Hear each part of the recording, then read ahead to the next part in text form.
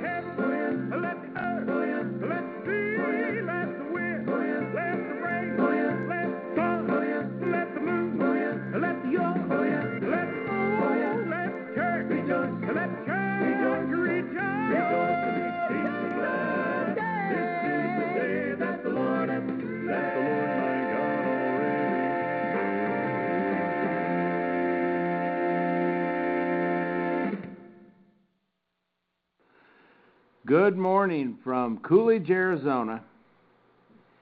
We are so pleased to be broadcasting today, May the 17th, 2020.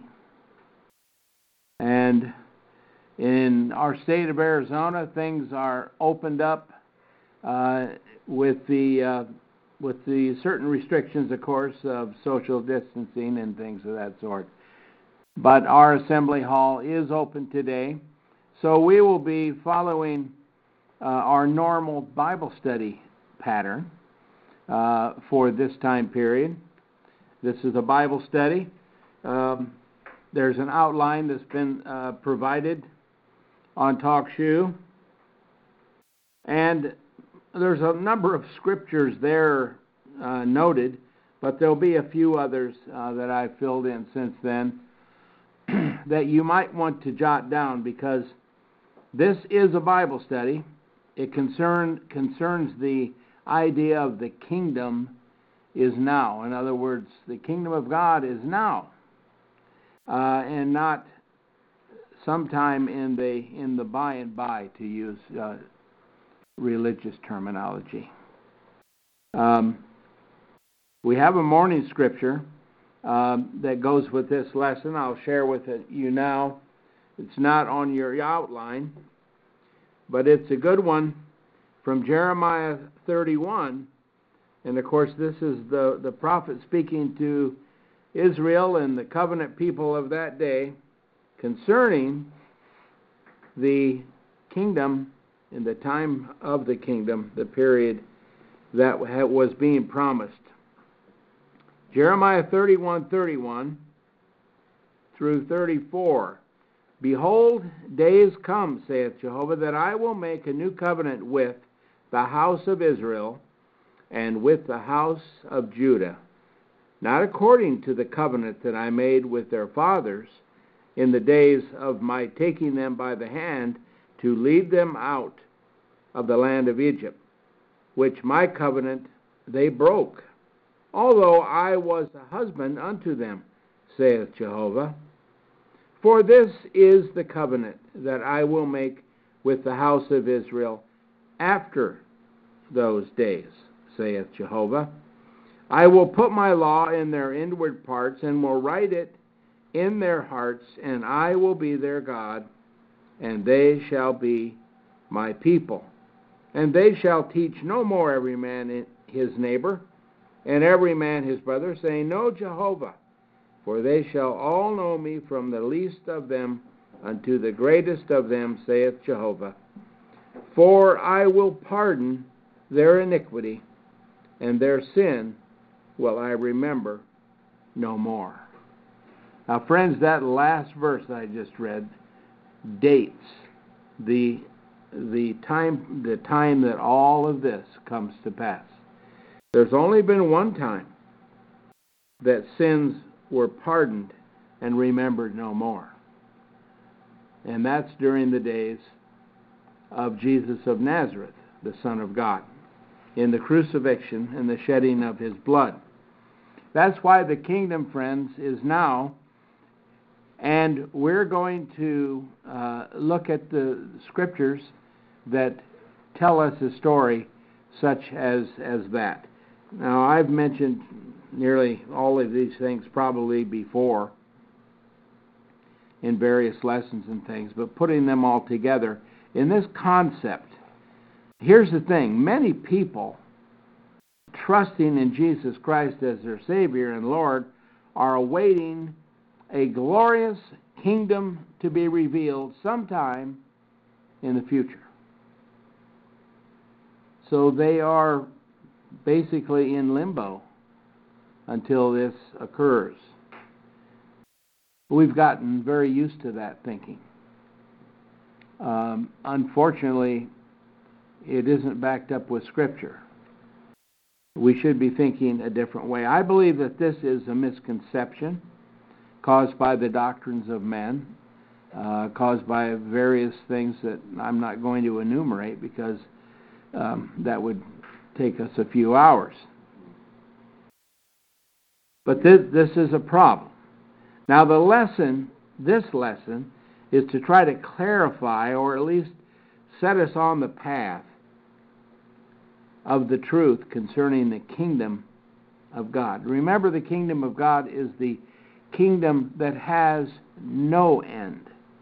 Not just the word eternal or forever, because those are mistranslations of a word that means something very much more than that.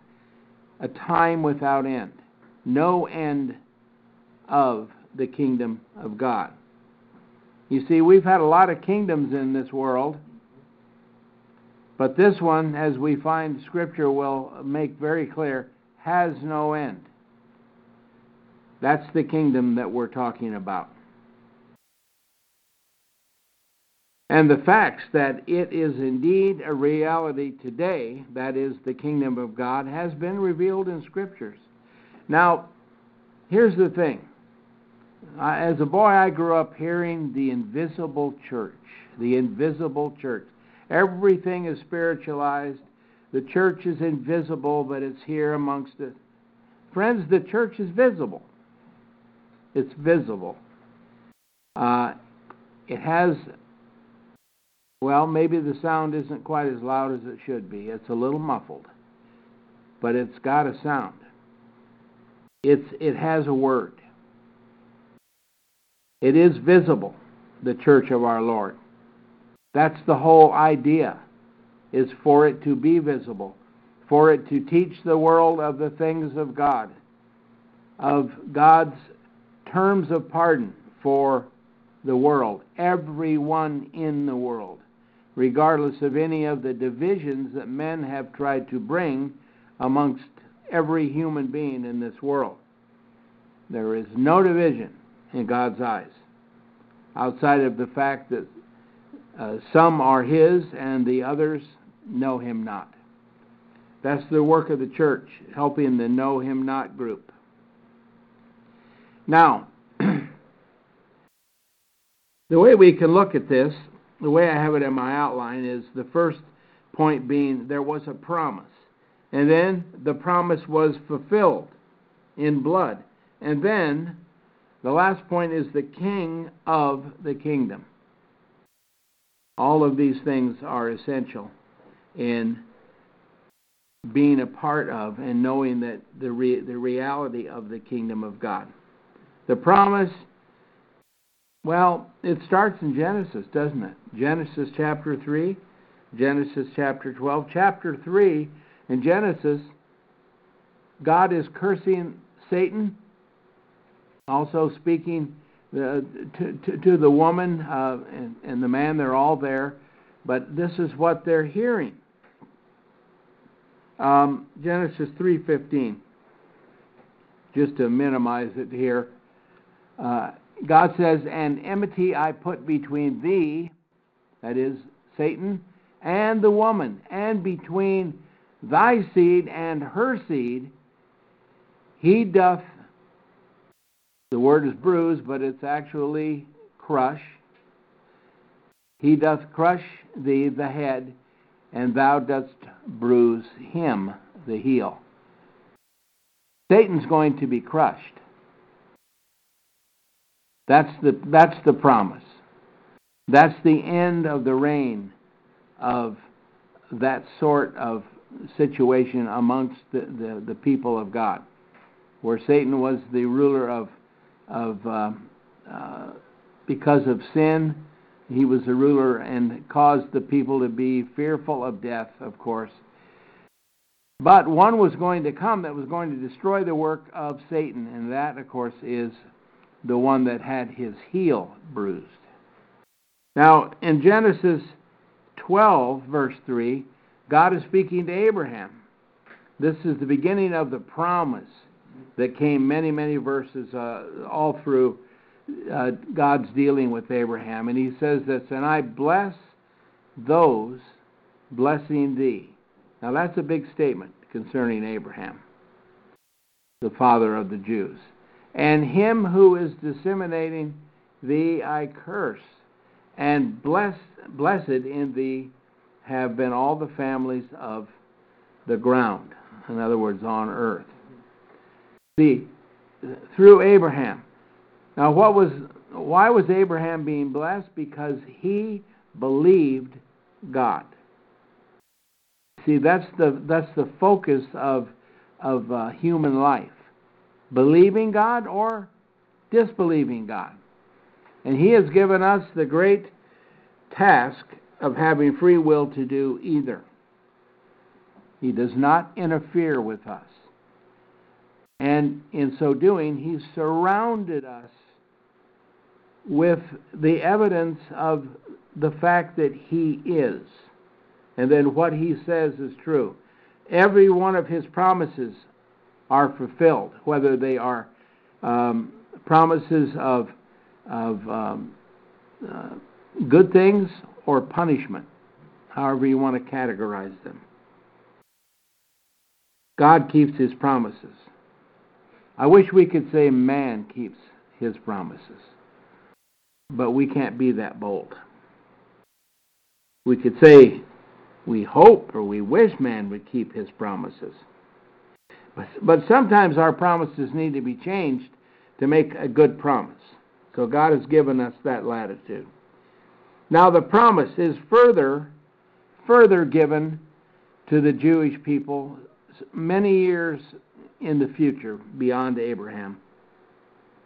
Back during the captivity of the Jewish people in Babylon. And in Daniel chapter 2, verses 44 and 45, Daniel has been explaining the king's dream. But right at the end of that dream, and all through this dream, Daniel is laying out each man-made empire to come. And now at the end of the dream, the last empire is the Roman Empire. And during those days, as it says in verse 44, "And in the days of these kings, raise up doth the God of heaven a kingdom that is not destroyed. To the age," that means without end. "And its kingdom to another people is not left. It beateth small and endeth all the kingdoms, and it standeth to the age, or forever, or to without end. Verse 45, because thou hast seen that out of the mountain cut hath been a stone without hands, and it hath beaten small the iron, the brass, the clay, the silver, and the gold. The great God hath made known to the king, that is King Nebuchadnezzar, that which is to be after this. And the dream is true, and the interpretation is steadfast. Now, friends, the king of Babylon, Nebuchadnezzar, fell on his face after this proclamation from heaven. And it's probably exactly the same thing that every human being should do when they come to understand this to be a great proclamation. History unraveled before all that was there that day. And now we can look back on it, seeing this 100% true, accurate. Can we not put a date on this kingdom of God? Can we not see when things came to pass? During the time of the Roman Empire, even if a person's only been to Sunday school a few times in their life, they probably heard something about it. It's something to grab a hold of. That's part of the promise. But it goes on in Luke chapter 1, when I believe this Gabriel is speaking to Mary. Mary's a young girl, but she has been chosen to be, because of her righteousness, because of her fidelity towards her God, she has been chosen to be the mother of the Messiah that had been promised. Part of the promise, all the way back to Genesis 3, remember? Luke 30 through 33, and the messenger said to her, Fear not, Mary, for thou hast found favor with God, and lo, thou shalt conceive in thy womb, and shalt bring forth a son, and call his name Jesus. He shall be great, the Son of the Highest he shall be called, and the Lord God shall give him a throne of David his father. Remember, this last verse is very important. And he shall reign over the house of Jacob to the ages, that is, forevermore. And his reign there shall be no end. And of his reign there shall be no end. When did this start again? You see, now we're in a time period that we can actually date. I believe this to be about 2 BC, maybe just a little earlier, but right about that point. 2 BC.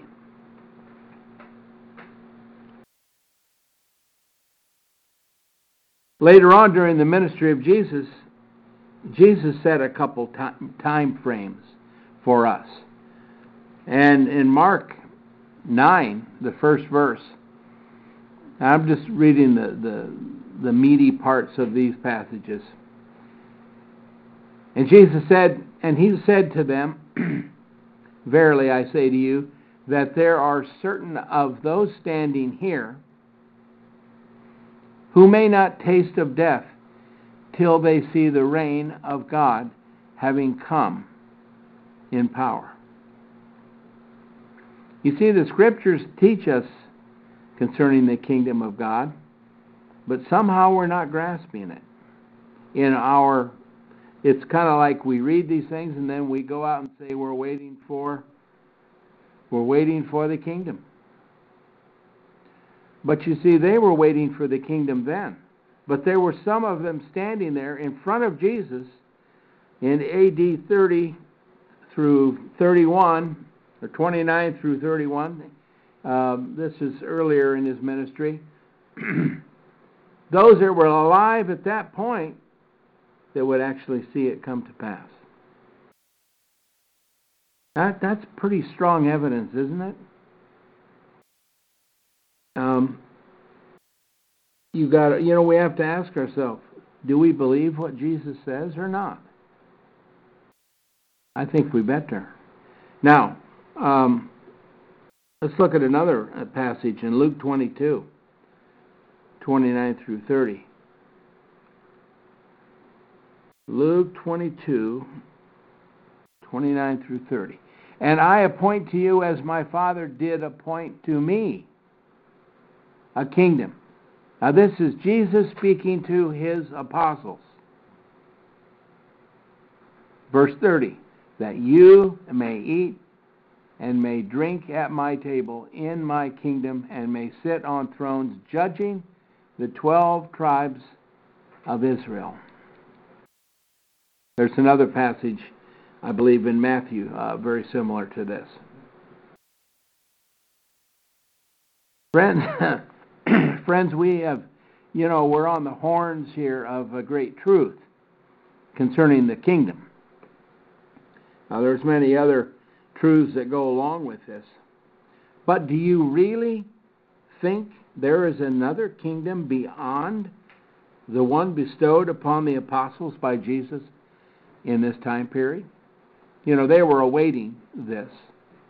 It was about to be sort of terminology. Now,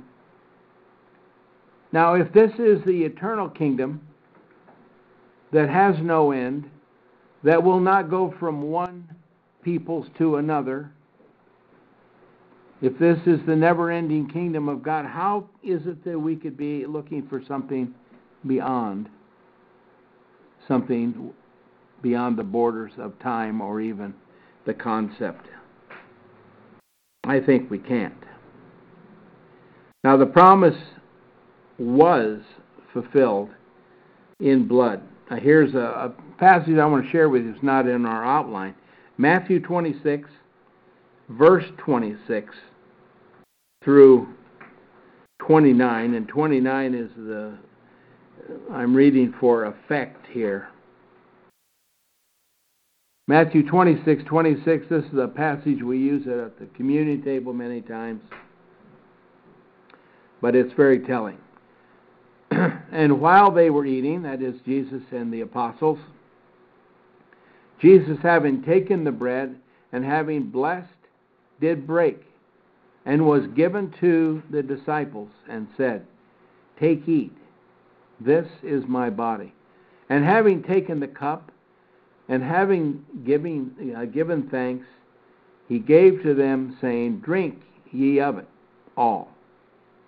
For this is my blood of the new covenant, that for many is being poured out to remission of sins. Verse 29, And I say to you that I may not drink henceforth on this product of the vine, till that day when I may drink it with you new in the reign of my Father. The word reign can also be translated kingdom. Who is the you there? Can't mix that up. Who is the you? The you has to be those that are sitting there listening to these words, I believe, around the table. How many paintings of the Last Supper do you suppose we have in this world? Did this promise happen? Was it fulfilled? Well, of course it was. The Gospels, and I think in each one, have the account of Jesus eating with his apostles after his resurrection. Was that the reign of his Father? Here's the point, friends. And if you've never heard this before, I'm sure you have, but do you believe what Jesus says or not? The apostles believed, but they had some doubt, as we read also in the Gospels. They had some doubt. A lot of things were happening in their life. It was a very stressful time. They had doubt. People have doubt today. But you see, faith Faith in what God has promised and what the Lord has said and what the apostles have taught. Faith replaces doubt. Faith replaces fear. And faith will heal all of these problems that we have that cause us to be ineffective. So how important is faith? Well, the writer of Hebrews says, without faith it is impossible to please God. I think that's Hebrews 11:6. Another fact that is evident if you care to do your homework in the grammar, but all of the promises concerning the kingdom, that kingdom without end, are past tense after Acts chapter 2. We're talking about in the time period. That's AD 31. They're all past tense after that point. Check it out. It'd be a good study. You're going to find that the apostles were speaking of the kingdom that has been established. Now, they were waiting for what? They were waiting for the parousia of Christ, the presence of Christ again, to come and close out the first covenant. They were waiting for that. The people that we read about in the Scriptures all the way through. Clear up to and completing Revelation chapter 20, verses chapters 21 and 22 and Revelation are speaking after the fact, but most people don't recognize it that way. But what were those words that were heard around the world that this kingdom was in place? We find it in Acts chapter 2, verse 29. I'm going to read a few of these verses. This is Peter, of course, speaking to the Jewish people the first time concerning the Messiah, someone that they knew, someone that many of them believed was Messiah, but he had been crucified. Men and brethren, he says, it is permitted to speak with freedom unto you concerning the patriarch David, that he both died and was buried, and his tomb is among us to this day. A prophet, therefore, being, and knowing that with an oath God did swear to him out of the fruit of his loins, according to the flesh, to raise up the Christ, to sit upon his throne, that is David's throne. Having foreseen, he did speak concerning the rising again of the Christ. David spoke of this as a prophet concerning the Christ, the rising again. That's the resurrection. That his soul was not left to Hades, nor did his flesh see corruption. This Jesus did God raise up, of which we are all witnesses. Speaking of the apostles here. There were others too, of course, but the apostles never speak beyond themselves as far as these points go, because they are requirements of the apostolic ministry. At the right hand, then, of God, having been exalted, also the promise of the Holy Spirit, having received from the Father, he was shedding forth this which now you see and hear.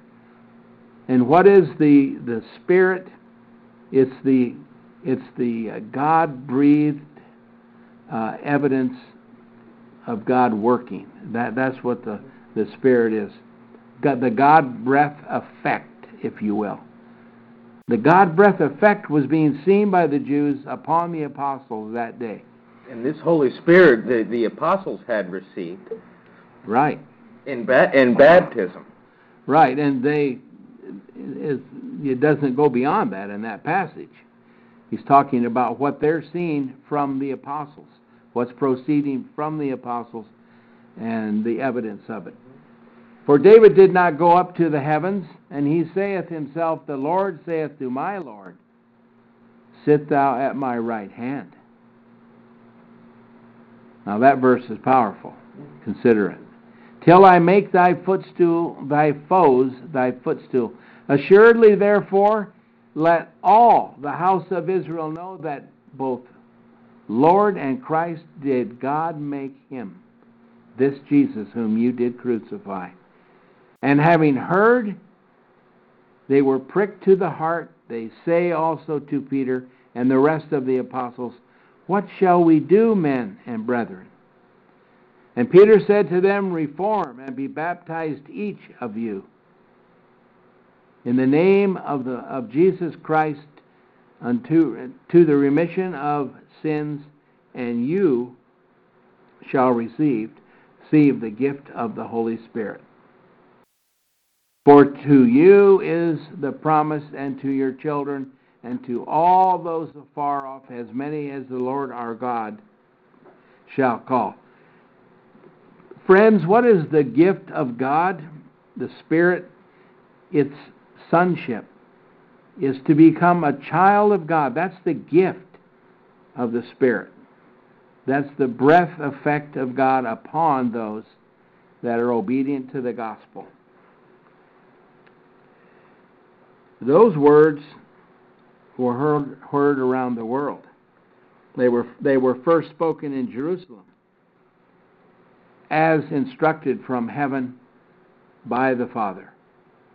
And then, sometime later, they were also shared by the Apostle Peter unto the Gentiles, and the Apostle Paul within that same period, also preaching to the Gentiles. God opened the kingdom to the Gentiles according to his promise. So we have the kingdom. It's been established. We know when. In the AD 30s. It's been established. The last thing let's look at is the King of the kingdom. The King of the kingdom.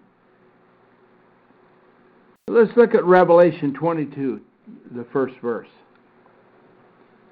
Give you an idea. You see, this is the kingdom established, and this is the Apostle John seeing this vision in heaven at the time of, after the closing of the first covenant, after judgment and reward had been given unto the people of God. At that time, the parousia of Christ had come and was now over. And in chapter 22, John says, and he showed me a pure river of water of life, bright as crystal, going forth out of the throne of God and of the Lamb. Do we see a vision of the King? Of course we do. And all through Revelation we have this. The view into heaven, the workings of heaven. There is God and the Lamb. You see, the Lamb speaks to the promise, speaks to salvation that men now have as they live with God. God lives with them. So, we, the assembly, are its subjects. We are subject to the kingdom. We are subject to the King in heaven. And you see, as we live in these lives, these physical lives, we have a relationship with God that's in a vertical. We also have a relationship with our brethren that's more horizontal. We live in the kingdom as we are in Christ in these bodies. We await the time when we will go to the place we're homesick for. That's the city of God. It's the new heavens and the new earth. The new Jerusalem, if you will. that was very comforting for the Jews. To where the presence of God is, and the Lamb of God. Let's look at Isaiah 2. I'm going to read verse 2 and 3 in Isaiah chapter 2. And it hath come to pass, says the prophet, in the latter end of the days. You see, that's more than just the end. It's the latter end of the days. In other words, all the days have run through, and now at the very end of those days. All right? That's the idea. Established is the mount of Jehovah's house. Isn't that what the body of Christ is? Isn't that what the kingdom is? Above the top of the mounts, and it hath been lifted up above the heights, and flowing unto it have all the nations. And gone have many people, and said, Come, and we shall go up unto the mount of Jehovah, unto the house of the God of Jacob, and he doth teach us of his ways, and we walk in his paths. For from Zion goeth forth a law, and a word from Jehovah, from Jerusalem. Now what is that word? That word is salvation in the name of Christ. That's the point when sins are remitted and remembered no more. That's a period of time that happened in a moment, if we can say. When Jesus said, It is finished, from the cross, he's speaking of the blood-bought covenant that was upon the world at that time. I think the king is named, if we go to Jeremiah 23, verses 5 and 6.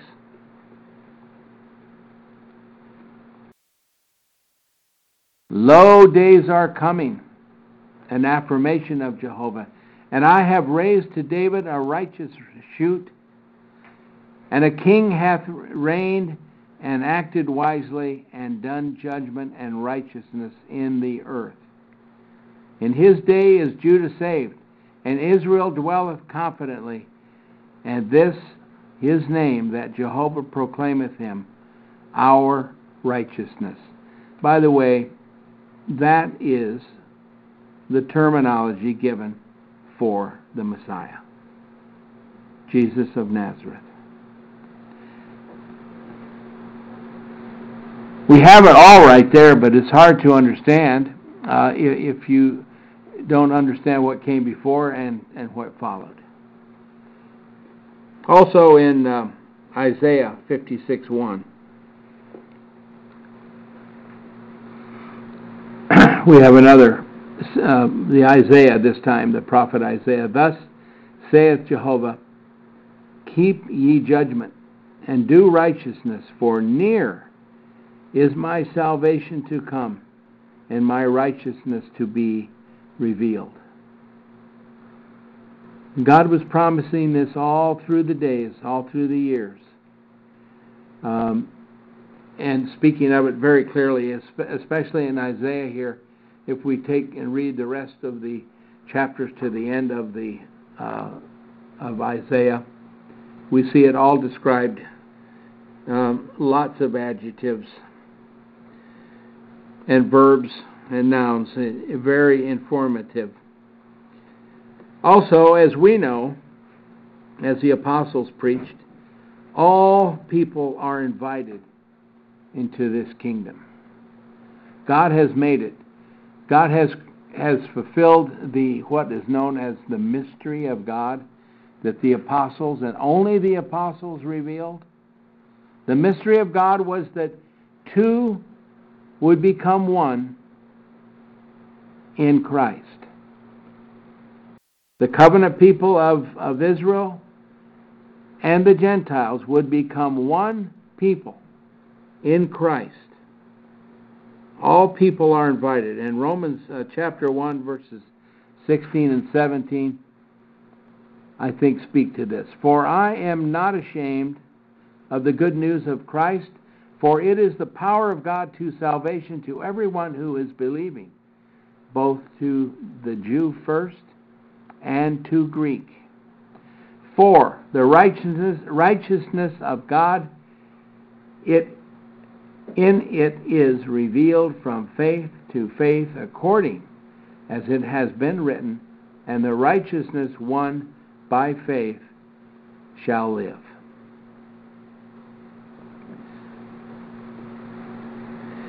The apostles spoke of these things, promoted and proclaimed the gospel, the promise that God had made in the hearing of Adam and Eve and Satan himself. But you know, the idea that keeps coming up in Scripture is the idea that God the Father is all in all. He is in all. That's where some people get the idea that God is the rock that you find on the ground, in the water, in the lake, and that's an expression that kind of takes away from the whole idea here. Yes, the gold and silver and all the hills belong to God. The cattle on the hills belong to, yes, that is all true. But there's more to being the all in all. And in 1 Corinthians we find where we're going to find where Jesus, the Messiah, there comes a point at the time of the parousia, and at that point in time that something very exciting happens that has been cloaked in some misunderstanding quite often.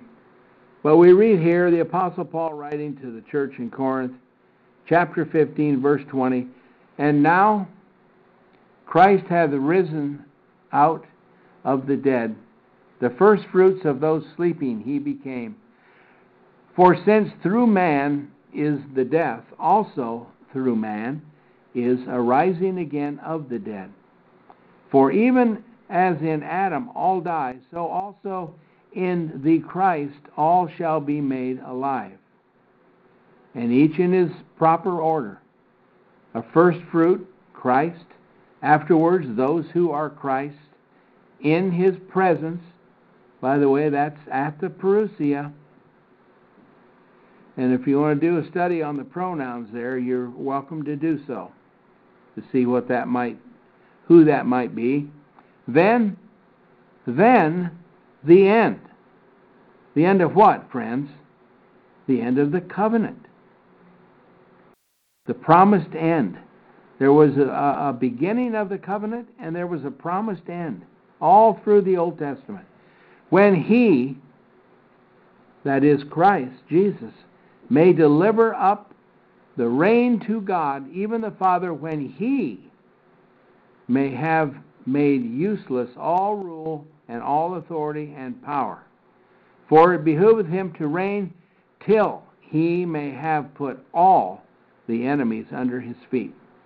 The last enemy is done away, death. For all things he put under his feet, and when one may say that all things have been subjected, it is evident that he is exempted who did subject all things to him. So we're talking about the fact that Jesus has become obedient to the Father, and the Father put these things under the Son's feet. Verse 28 explains it. And when the all things may be subjected to him, then the Son also himself shall be subject to him, who did subject to him the all things, that God may be the all in all. That's the all in all. That tells us the way things are right now in the world we live in. This is the heavenly order. And does it minimize the Son? I don't see that. It destroys Calvinism and the Trinity, but doctrines of men that you can't get the same definition anytime you ever ask what it means. This is the truth. And we don't have to worry about a power struggle in heaven. We don't have to worry about there being three gods of equal power in heaven. That, by the way, if you're going at converting Jews and Muslims with a three-headed God, you might as well stay home, because you have cemented the head-shaking no immediately. Just consider that. That's why these things are so important. That's why the idea of the kingdom being with us now. We live in the kingdom without end now. This is the order in heaven that we have now. There's actually some conversation that the Muslim faith sprouted from a resistance to the three-part God. I haven't studied that faith enough to know, but I've certainly read it in several places. That's right. You can't evangelize someone, which is good work, but if you go at them with something that is profane, you're not going to have much success. It is profane. You can't teach them of the three gods from the Bible, and they know it. We should know it. We should understand concerning the kingdom. We should understand the Father, the one who is all in all, and His Son, who is the Lamb, the one that purchased the kingdom with His blood. It all goes together very, very well in the mind of God. Now, our task is to organize our thinking, our mind, our actions, and our words to line up with those things. And with that, we are out of time this morning for our lesson. And we will dismiss at this time. If you would bow with me, I'd like to close in prayer. Our Father in heaven, the words that we have read and discussed today have come from you, have been inspired and recorded by holy men through the breath effect of your presence in their lives, that we may know the truth, that we may have confidence of each day that we awake to the task at hand. May these things be useful, Father. May they become more and more evident to those of this world that need to know you. And we pray it all in the name of our Lord Jesus Christ. Amen.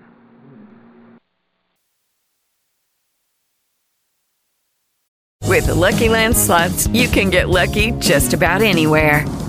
This is your captain speaking. We've got clear runway and the weather's fine, but we're just going to circle up here a while and get lucky. No, nothing like that. It's just these cash prizes add up quick. So I suggest you sit back, keep your tray table upright, and start getting lucky. Play for free at LuckyLandSlots.com. Are you feeling lucky? No purchase necessary. Void where prohibited by law. 18+ terms and conditions apply. See website for details.